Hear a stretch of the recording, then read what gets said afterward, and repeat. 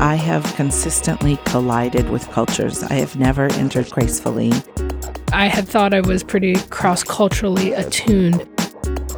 This ambition that I could be like those Olympic high divers where they're watching them go into the water and they're like watching whether their toes entered without any wake, just like you enter and there's no ripple. I personally decide I'm the hero. Well, then everyone else is either the enemy or someone to be saved. I constantly belly flop.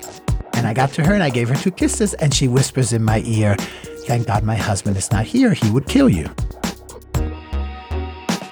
Trying to find our way in a new culture can lead to funny, awkward, and even dangerous results.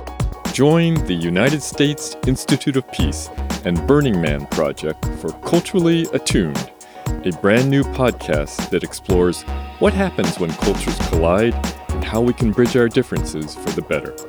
I'm David Young, and I'll be your guide as we try to become more culturally attuned, together.